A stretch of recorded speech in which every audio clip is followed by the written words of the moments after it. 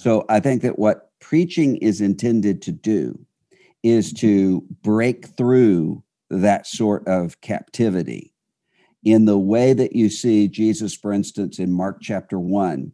He's coming into the synagogue and in Capernaum, and what is he doing? He's teaching as one who has authority and not as one of the scribes. He's also speaking to the evil spirits, and they obey him. And so the question is, what kind of authority is that? Well, I think that is exactly what happens every time that the word is rightly preached. Hi, welcome to the Expositors Collective Podcast, episode 169. I'm your host, Mike Neglia, and I can't wait for you to listen in on this conversation that I got to have with Dr. Russell Moore. You know, for the past several years, Dr. Moore has been the president of the Ethics and Religious Liberty Commission, but just recently, on the 19th of May, 2021, it was announced that he is stepping down from that position and he is taking a full-time job at Christianity Today as a full-time public theologian and leading the Public Theology Project. So I'm excited about what's going to come forth out of this exciting new transition in his life and ministry. So this is a conversation that we had a couple of weeks ago. So we didn't speak about any upcoming changes to his job or to vocation. We, like on most episodes here at the podcast, we talked about preaching. And so in this conversation, you're going to hear about Dr. Moore's first sermon that he preached when he was only 12 years old, and the vomit beforehand and the vomit afterwards, the nerves of that poor preteen boy as he ascended into the pulpit for the very first time. We're also going to hear about spiritual warfare in the pulpit, or maybe a better way of putting it is the way that God himself uses the pulpit as an offensive weapon in his hand against the powers of darkness, and also ways that we can use or misuse commentaries and insights from other writers and communicators in our own pulpit and preaching communication. Before the interview starts, I just want to let you know that Expositors Collective, we're active on Facebook and Twitter and Instagram. Whichever social media that you use, you should give us a follow. We have quotes about preaching that come out nearly every day. We are able to let you know about upcoming podcast episodes that come out every Tuesday and sometimes on Thursday. And also, that's where you're going to find out about our upcoming training events. We have one coming up in Colorado in September, and you can find out more information on our website, expositorscollective.com, or on Facebook, Twitter, or Instagram. All right, I'm going to chime in again at the end, but thank you so much to Dr. Moore for this incredible interview, and I know that you, the listener, are going to enjoy it. All right, God bless. Well, hey, welcome to the Expositors Collective Podcast. I'm really excited to be joined by Dr. Russell Moore. Good morning. Welcome. Good morning. Good to be with you. Very excited. So, Russell, I've been listening to you preach for like a couple decades. How does it feel to hear that? It's kind of weird. Yeah. Time goes by very quickly. It feels weird to say it. It also must be weird to hear it.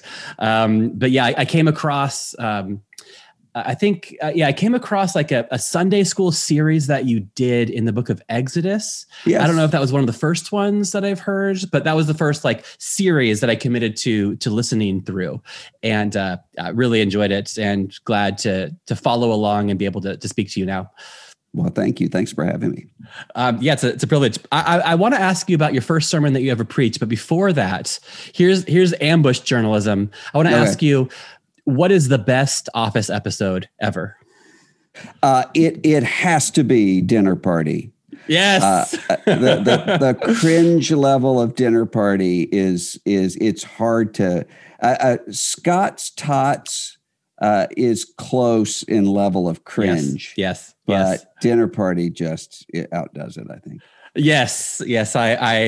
I knew. I was hoping that you would say that. But I would say though, if I have to just choose an episode to watch, it's probably going to be Fun Run, that 2-part. Okay. Meredith rabies episode. Yeah, that one's kind of heartwarming. There's heartwarming parts in that episode. Yeah. Dinner party, not at all. Not at all. No, it's dark. Yeah, maybe that one, or tied with, and they're kind of somewhat of a 2-part, the deposition, which takes place like immediate, and so to realize that like the deposition takes place and Michael and Jan have that terrible interaction, and the next time you see them is the dinner party. So it kind of added level of cringe. Yes, and it's pent up, submerged hostility, and the narcissism that's peeping through at the deposition from Jan just breaks forth in full force at the house. So. Oh, I tell you, this is the content people want to hear on the Expositors Collective podcast. I'm okay, cool. Well, now that we've gotten that out of the way, maybe could you also let us into your life? And we often ask people about their very first sermon that they ever preached. It kind of is a way that kind of gets to know, like we're able to enter into your story a little bit. So when did you first teach or preach the Bible? I was 12. Wow. And I went to my pastor to say, I think I might be wrestling with a call to ministry. And his immediate response was to say, okay, well, I'm going to schedule you to preach 2 weeks from Sunday night. Yeah. And I said, no, I don't mean I'm called to preach now. And he said, no, I want to help you do this and let you experience it. And so he did. And what he did was to try to help me to learn how to do it as we move toward that night. Okay. So it was awful. I'm glad there's not a recording of it. It was 8 minutes long. The entire canon of Scripture. I went. There was a little bathroom right next to the baptistry, and I went in and threw up right before I went out to preach. I was so nervous, and then went and threw up right after. And you know, that was the first time. And then that was sort of on its own. And then later, when I started preaching regularly, I was in my early 20s. Okay. So that first experience, it didn't like dissuade you from okay. It sounds like the sort of thing like your dad makes you smoke a whole pack of cigarettes to teach you a lesson. Yeah. No. As a matter of fact, my congregation, my home church handled it so well because not only did the pastor sort of take me through every point of the way on the way there, but the congregation, everybody was there. Yeah. And then everybody was encouraging in the right way. So no, it didn't do that at all. And as a matter of fact, what I came away from that with a great deal of fear. I spent a lot of my grappling with a call to ministry, worried about being able to do public speaking. Mm-hmm. I look back on it, I think, I don't know why I was so worried about that, because I was doing like extemporaneous speaking competitions in middle school and whatever. But for some reason, that was a big issue for me. But they were very encouraging, and that helped. Yeah. So it was 8 minutes. Was that the whole of the service, or was there a real sermon before or after? I shouldn't say real. No offense to your 12-year-old self. What they did was they sort of, I know in a lot of congregations, this is cheesy and counterproductive. It was not in ours to have sort of a youth Sunday night service, because in a lot of congregations, that turns out to be sort of a aren't they cute, pat them on the head sort of a thing. Yeah. That was not at all the vibe. Yeah. Instead, the vibe was, we really are expecting you, 12 and 13-year-old kids here, to be leading us very soon, and we want to get you ready to do that. That was the whole vibe. So there was no sort of pageantry or cuteness about it. And so in that way, I think it was encouraging to everybody who participated. So you had all sort of middle school, high schoolers in the choir, taking up the offering, doing the the offertory prayer and the pastoral prayer and the benediction, all of that was taking place that way. Yeah. Okay. Well, that's a great way to look at it. I guess a follow-up question is like, do you think preteens should preach? Like would you have that today? Well, no, not typically. Yeah. But in that context, I mean, it was a very cohesive sort of community. And so it very much was a church as family sort of reality within that congregation. It wasn't just metaphor by any means. So for the pastor to say, I think what the pastor was trying to do was not so much to encourage me as he was to say to the rest of the congregation, our congregation is going to outlive us, and we need to start thinking about that now. So in that sense, I think the way he handled it was great. Yeah. Yeah. I love that. Yeah. With Expositors Collective, we're interested in like training, equipping, encouraging like new and young Bible teachers. And I love that language of like, this is going to outlive us. Like the church is not going anywhere anytime soon. Right. It needs to be investing into that future generation. Yeah. But I gotta say the 12-year-old, it makes me feel a little bit nervous, but that's like, leadership and the future of the church involves a bit of risk from time to time. Yeah. And the thing about it is I had such a safety net underneath me. Not only did I just personally, in terms of that congregation and that pastor, but also the congregation did, because if I had done something awful, I mean, I did at the level of communication, but I didn't at the level of sort of, if I had gotten up and announced that Artemis is the mediator between God and man, the pastor would have gotten up and walked everybody back down from that. So I had the safety net there. Okay. Well, could you briefly maybe talk us about that 20, when you were 20 and you kind of preached maybe again, or your first time as an adult? Yeah. I had gone through a spiritual crisis as about a 15-year-old, seeing some really ugly realities about Bible Belt Christianity that left me disillusioned and really threw me into a crisis. And I had to work through that process for several years. And in the process, I turned away from a call to ministry and was pursuing a life in government. And so I was really early on, all through my college years, I was serving as a communications director for a United States congressman and running political campaigns and doing all that sort of thing.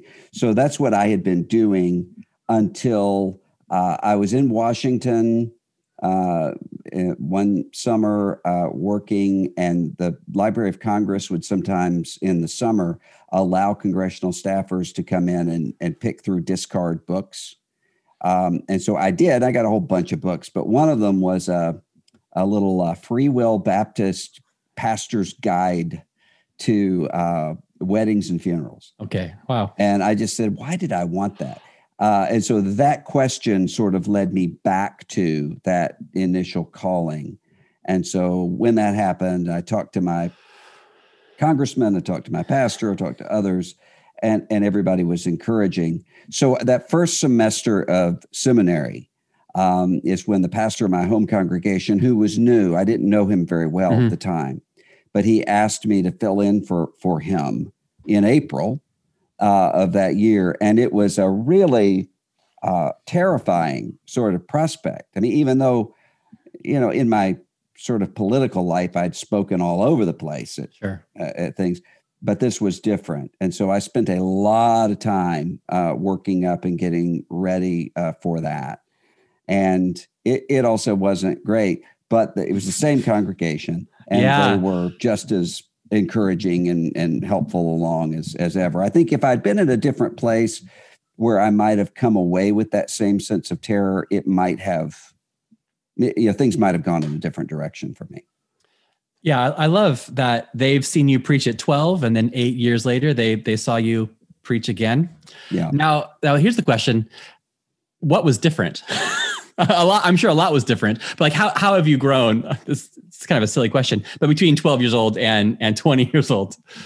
Well, at 12, what I did was I didn't know what to do.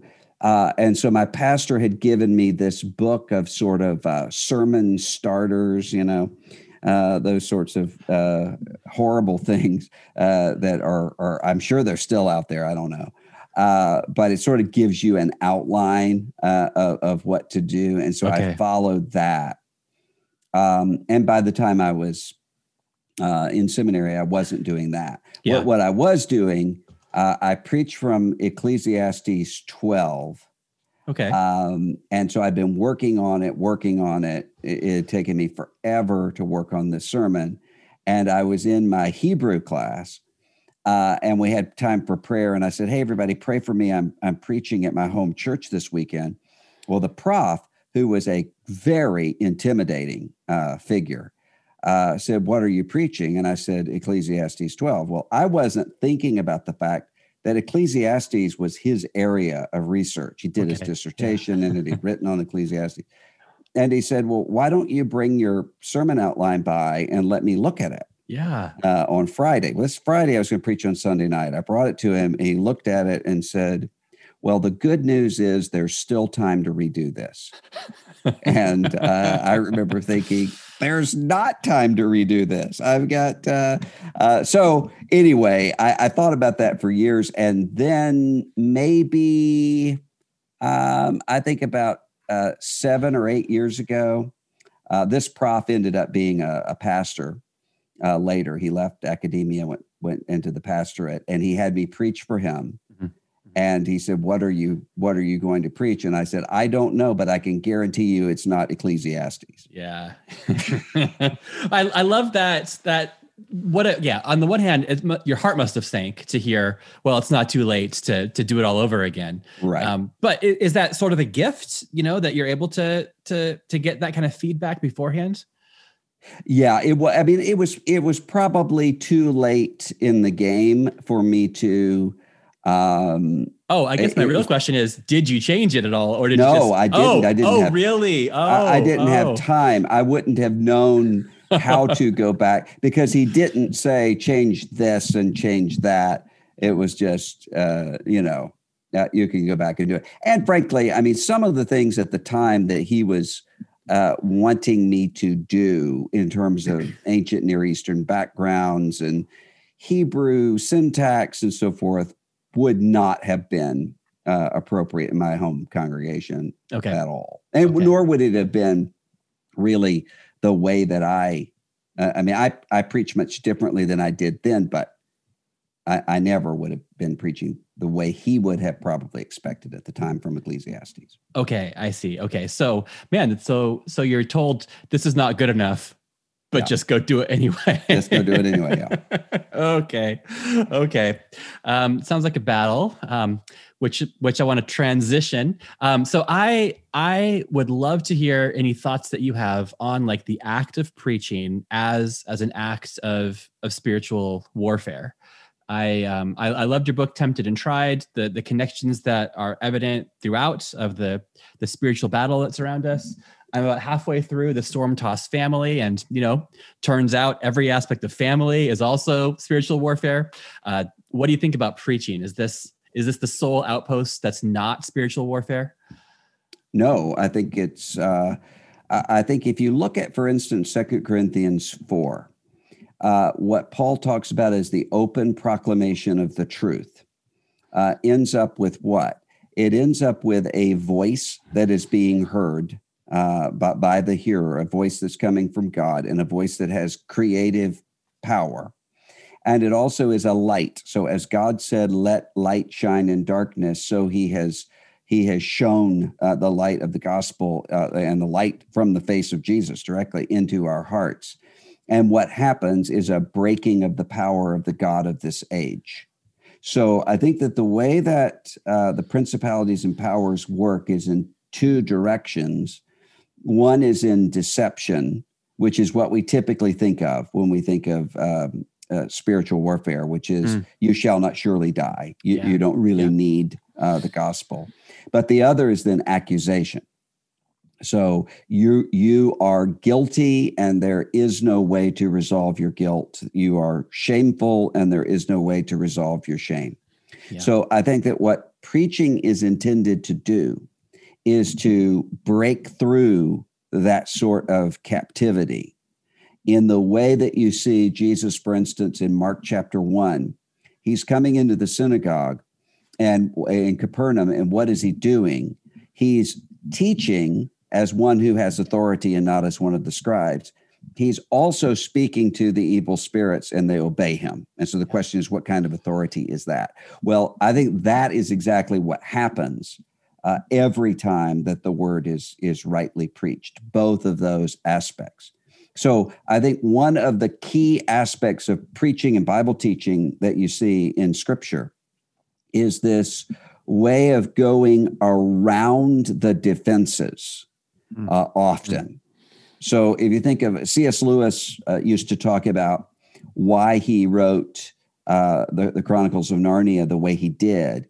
And he said there's often a kind of familiarity with biblical themes that cause people to sort of defend themselves against it. Mm-hmm. And he said, but if I could go around those watchful dragons, then I could get to them. Well, I think that's exactly what is often happening in preaching, which is why you have, for instance, Nathaniel comes to David and doesn't start with, here are the 10 commandments and here's how you've broken them.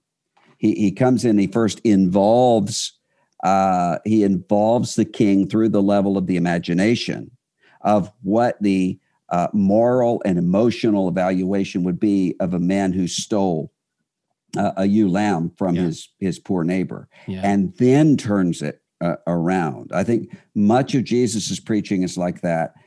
Much of the apostles' preaching is like that. And so that's incredible. Is there, however, like to push on that, is there like a uniquely spiritual aspect of like avoiding people's preconceived notions and communicating in a surprising way? Yeah. Do we need the Holy Spirit to do that, or is that just good communication skills or marketing? Well, you have to have the Holy Spirit in order for people to hear the actual voice of Christ. But what you're doing in terms of communication is making sure that you are actually heard in the way that you intend to be heard. And the way often you intend to be heard is by going around the filters that people have already put up. Mm-hmm. So you have to always be asking, what are people hearing as just yeah. So you go to, for instance, if you go to a funeral, you're going to hear a lot of familiar funereal cliches that people are going to use every time that people don't even listen to. It's just that's expected, and I hear that, and I go through. Not a lot you can do about that, but a lot of that comes in with preaching. And so what you're going to have to do is to say, what are people expecting to hear?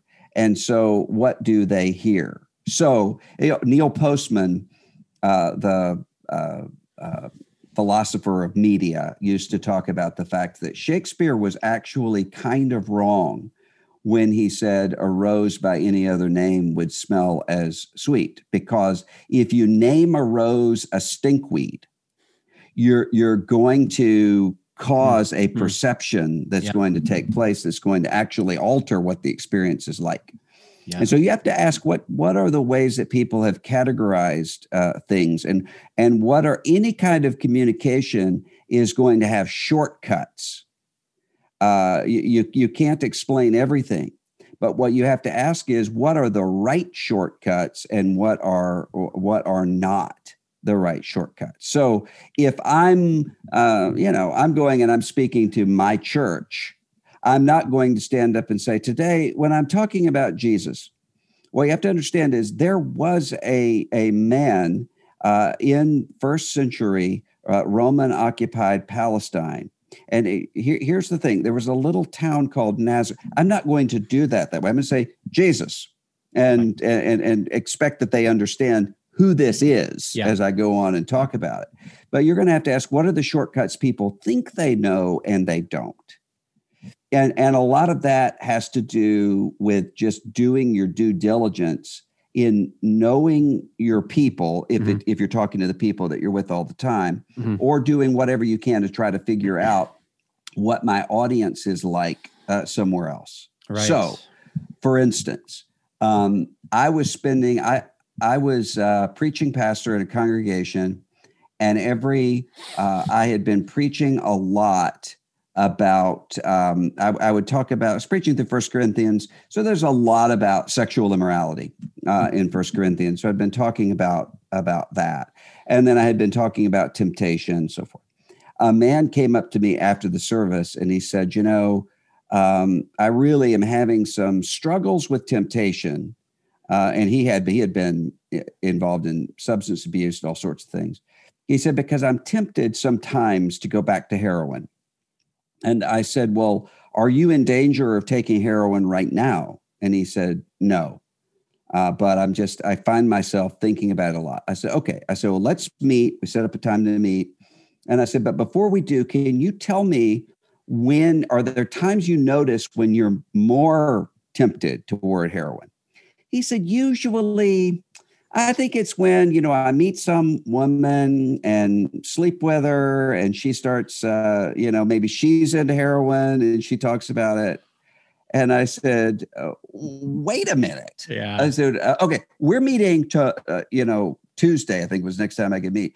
I said, but in the meantime, you're going to stop sleeping with these women. Yeah. And then I'm going to address it when we get together. So when we did, he said, I did what you said, but these women don't like it. And I said, oh, well, I don't really care if they like it or not. He said, when I say you have to leave now because my pastor says you do, they really feel kind of disrespected. And I said, wait, when I say not to be sleeping with these women, that's metaphorical language. I'm not talking about whether they stay the night. Yeah. I'm talking about the sexual immorality. And he said, oh, there's no sexual immorality at all. They're all single, as am I. Yeah. And that's when I realized, okay, I have someone new to the Christian faith. When he hears sexual immorality, what he's hearing is marital infidelity, adultery, cheating. Yeah. So that says to me, okay, I'm taking a shortcut here that isn't working. So I'm going to have to come in and rework that and explain some things that I might not have had to explain in some other context. I think you're constantly having to do that. Wow. Yeah. And with maybe a bit of a hyper literal understanding. And so good job having a longer. If you think about it though, in a contemporary American or Western European context, his viewpoint makes perfect sense. Sure. Because if what matters is only consent and hurting someone else's feelings, or violating or lying and saying something that's untrue, then that makes sense. You wouldn't think of anything else as immorality. Yeah. And if I just come in and say immorality, and I'm assuming that he's got the whole biblical and ethical framework, then I'm not actually speaking to him. And that's actually spiritual warfare. Why? Because the conscience wants to protect itself in every way from actually encountering Christ. And so what you have to do is to have a direct confrontation with the conscience, both in terms of alarming it and also reassuring it with the gospel. But you have to get to that face-to-face confrontation with that conscience. Yeah. And doesn't Romans speak about like that our conscience is either like they excuse us, or we have, in Ireland, we call them a solicitor, or, it's a lawyer. Like we have this defense attorney that just says, well, it's okay for you. It's okay. And the maybe the spiritual warfare of the preacher or the work of the Holy Spirit is to just kind of disarm that and just say, Yes. like, you think that it's okay, but let me just carefully, hopefully lovingly, but truthfully say the excuses that you're making for yourself, they won't stand. And so Right. here's what God is calling you to do. And you know it at a deeper level than you see. You actually know it. Yeah, there's that so I'm presuppositional apologetics coming in. What's that? There's that presuppositional apologetics coming in, which says that like everyone does know the truth of God and is suppressing the truth in unrighteousness. Yeah, Greg Bonson and others. That's maybe a different episode of a different podcast to talk about instead. But yeah, very briefly talking about, we have shorthand, like we say things and we know what it means. Just at the beginning of this podcast, the opening banter had to do with like, you said dinner party. I knew exactly what you meant. Right. Scott's tots. There's people that have listened to that and they didn't understand any of those syllables. What on earth does that mean? And why is it so funny? Just the mention of the word deposition causes laughter. But we have this agreed upon way of looking at the world or thinking about Michael Scott or whatever. And so there's these code words that mean a lot to us, realizing and in that case, though, it's not as difficult because if someone knows I don't know the shortcut, that's not a problem because they can listen to something and say, I don't know what this is. And then maybe they are interested to find out about it. Maybe they're not. But the worry is when they think they understand what the shortcut is. Okay. And they don't.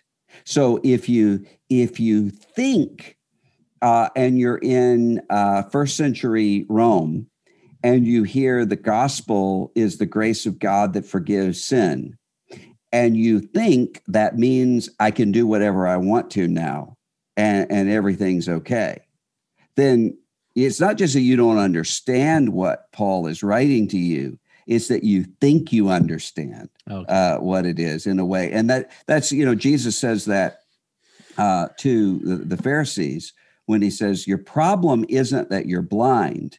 Your problem is that you think you can see.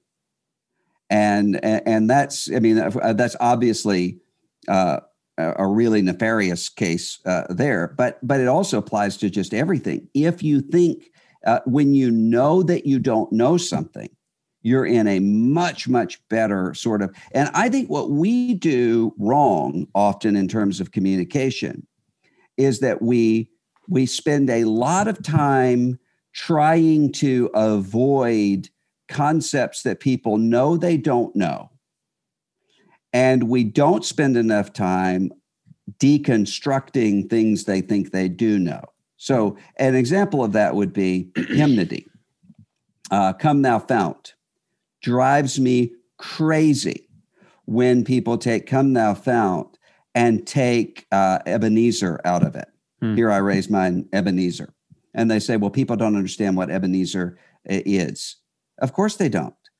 But it's your job to teach them. That doesn't repel people from Christianity any more than not knowing what Gryffindor and Slytherin mean when they're reading Harry Potter. Well, when they come into that world, they start becoming familiarized with that stuff. And when you're coming into the world of the Bible, having a concept of Ebenezer and say, what does this mean? Yeah. And then being, learning to become familiar with it through singing it and then discovering it. That actually that's not a barrier to people. What's a barrier is when you say things like love and you don't define what love is in a biblical way. Everybody understands what love is. That's the problem. They've come to understand what love is in ways that just aren't true and right. Yeah. Wow. This is Yeah, powerful stuff. Great to think and to consider and like work for that. It's not a matter of verbal precision as such, but it's understanding like the lexicon that we preachers have and then the hearers have, and realizing that there's a big overlap in English vocabulary, but yet that it should be explained or even pressed in a little bit to make sure that it's understood that when we say X, we mean X, not Y, not Z, not or Z. Well, can I transition more in kind of like a more practical thing? I'd love to hear about like your weekly rhythm, like preparing a sermon. Sunday's coming. I don't know if you preach every Sunday anymore. I know that Sunday school classes have always been okay. So if you were to be preaching weekly, what would be the week look like? Well, what I often say to people when I'm asked this is I'm almost reluctant to say that because it sounds almost like I'm commending this particular way of doing things when I'm not. The way that I prepare for something is entirely based upon just the way that my brain and heart and subconscious and everything else works. And for somebody else, it would be a disaster. Just as if I tried to do things the way other people do them, it would be a disaster. And so you have to ask, how do I best do this? But for me, what I've found is I have to start with a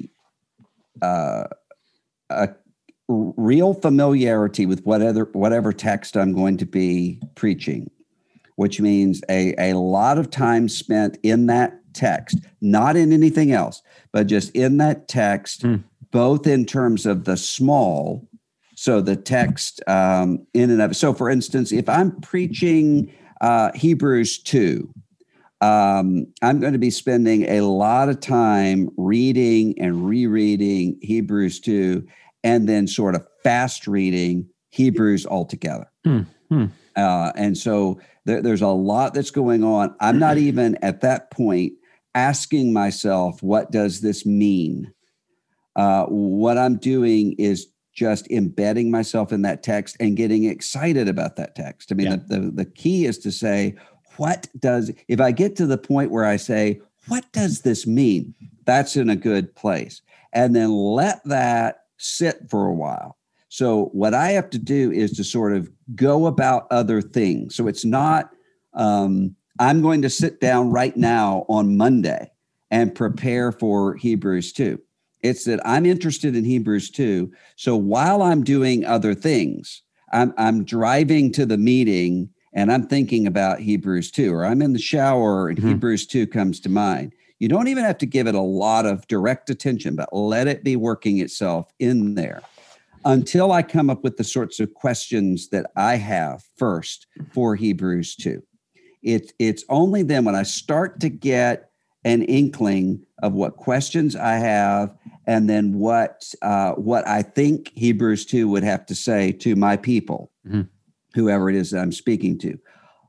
Only then am I going to go to commentaries or any other sort of resource. And here's why. Because what a lot of people do with commentaries is they just collate it.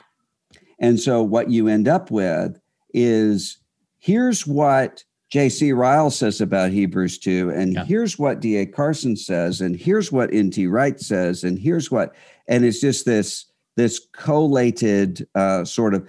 So I've been in some preaching situations where I've thought to myself, this could have been an email, You could have sent the links to this, and it would have. It actually isn't a word coming to me; it's a collation. So you go in, and what the commentary work is there to do is to help you to know: am I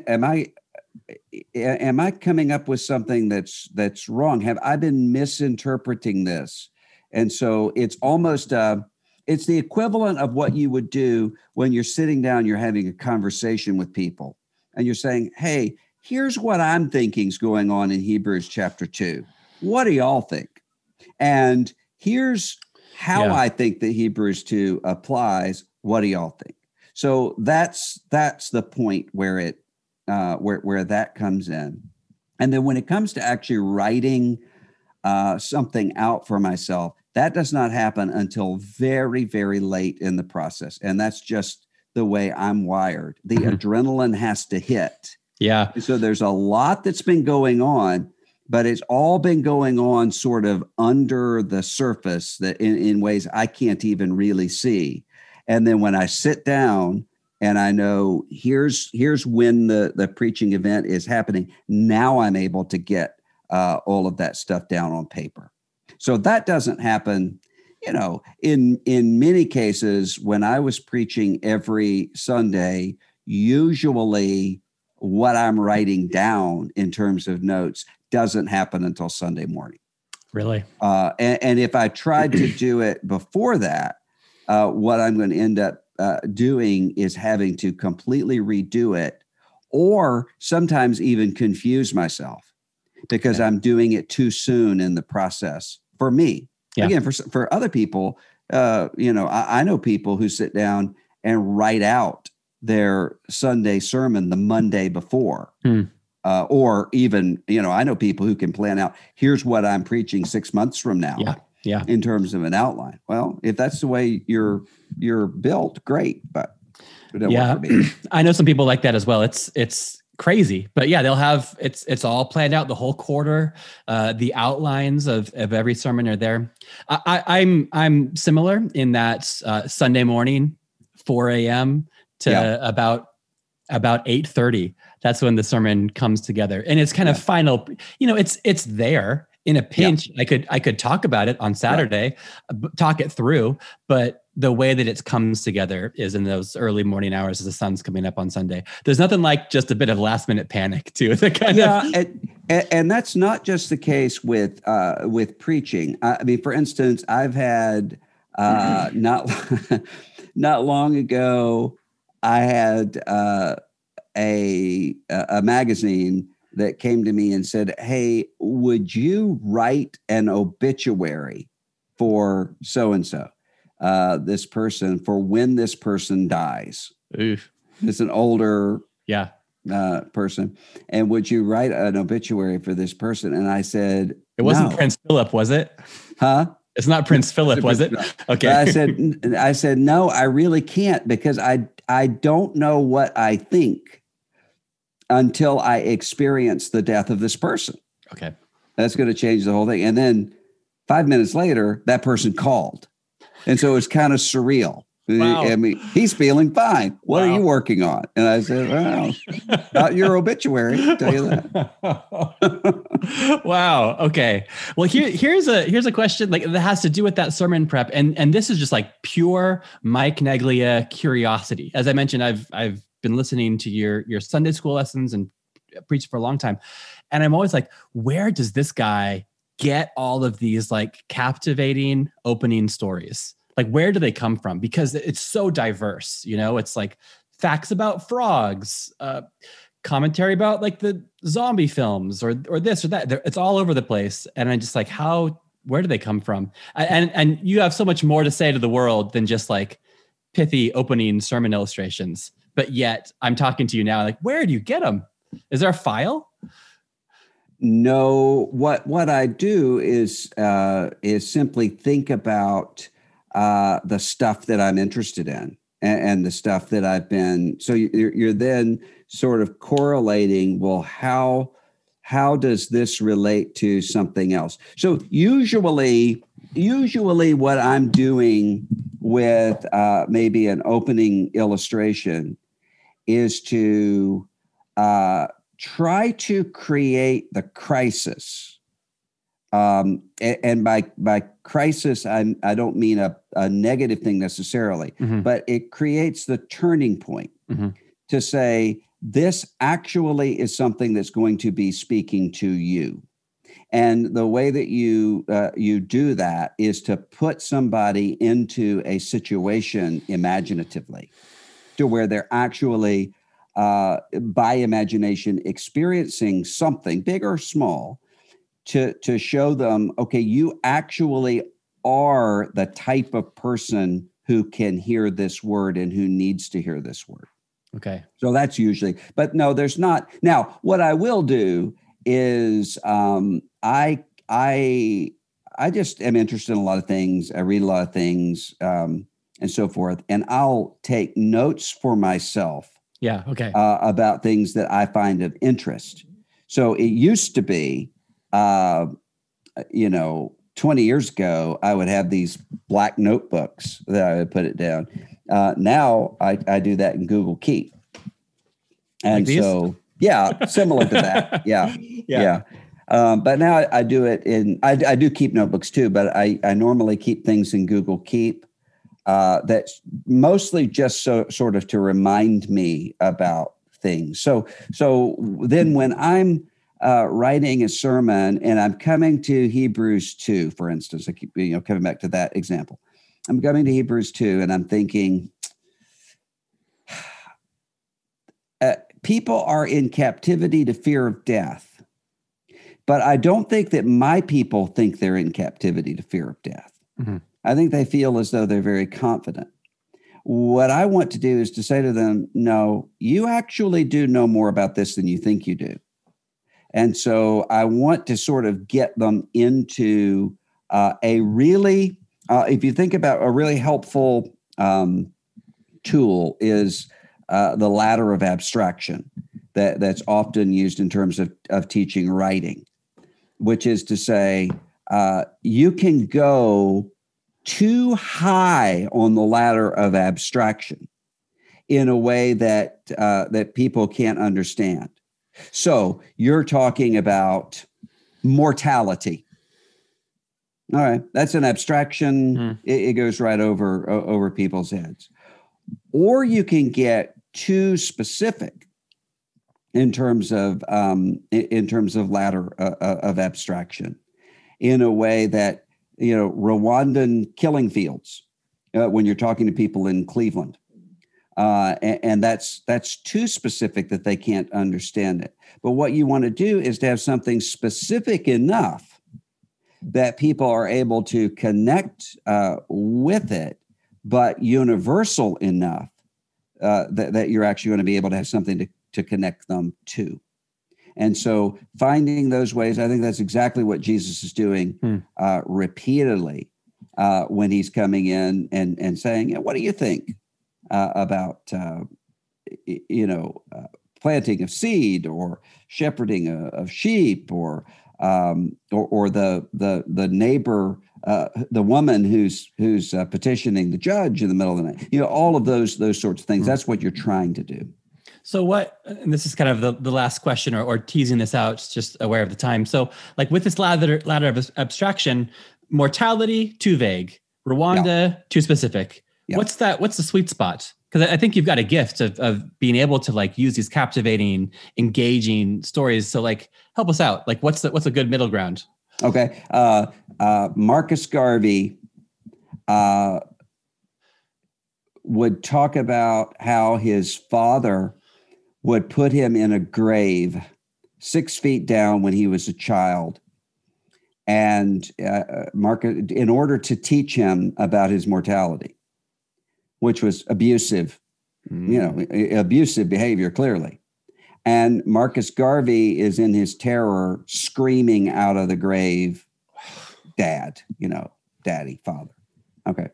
So what can happen is that's not an experience that probably anybody else in the room has ever lived through. Sure. So there's a sense of, who would do this? Yeah. Sort of a thing.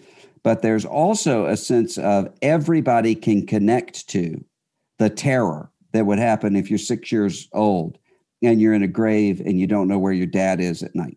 Because everybody has experienced that. They haven't experienced that. But if you talk about the things that they've directly experienced, usually they don't notice it because that just becomes part of that's just the background, the old Aristotle fish in the water thing. Yeah.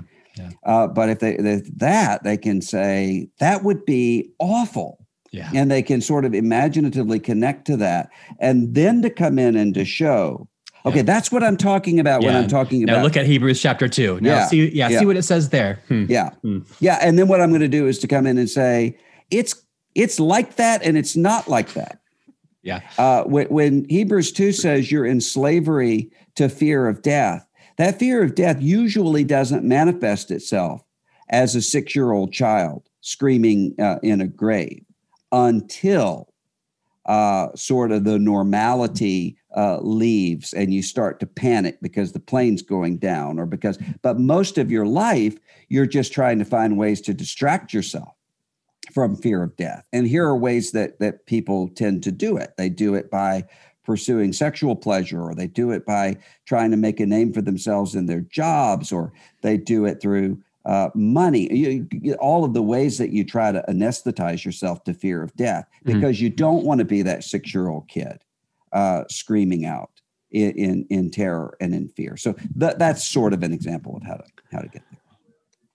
Well, Dr. Moore, thank you for that haunting and horrific image to end this conversation on.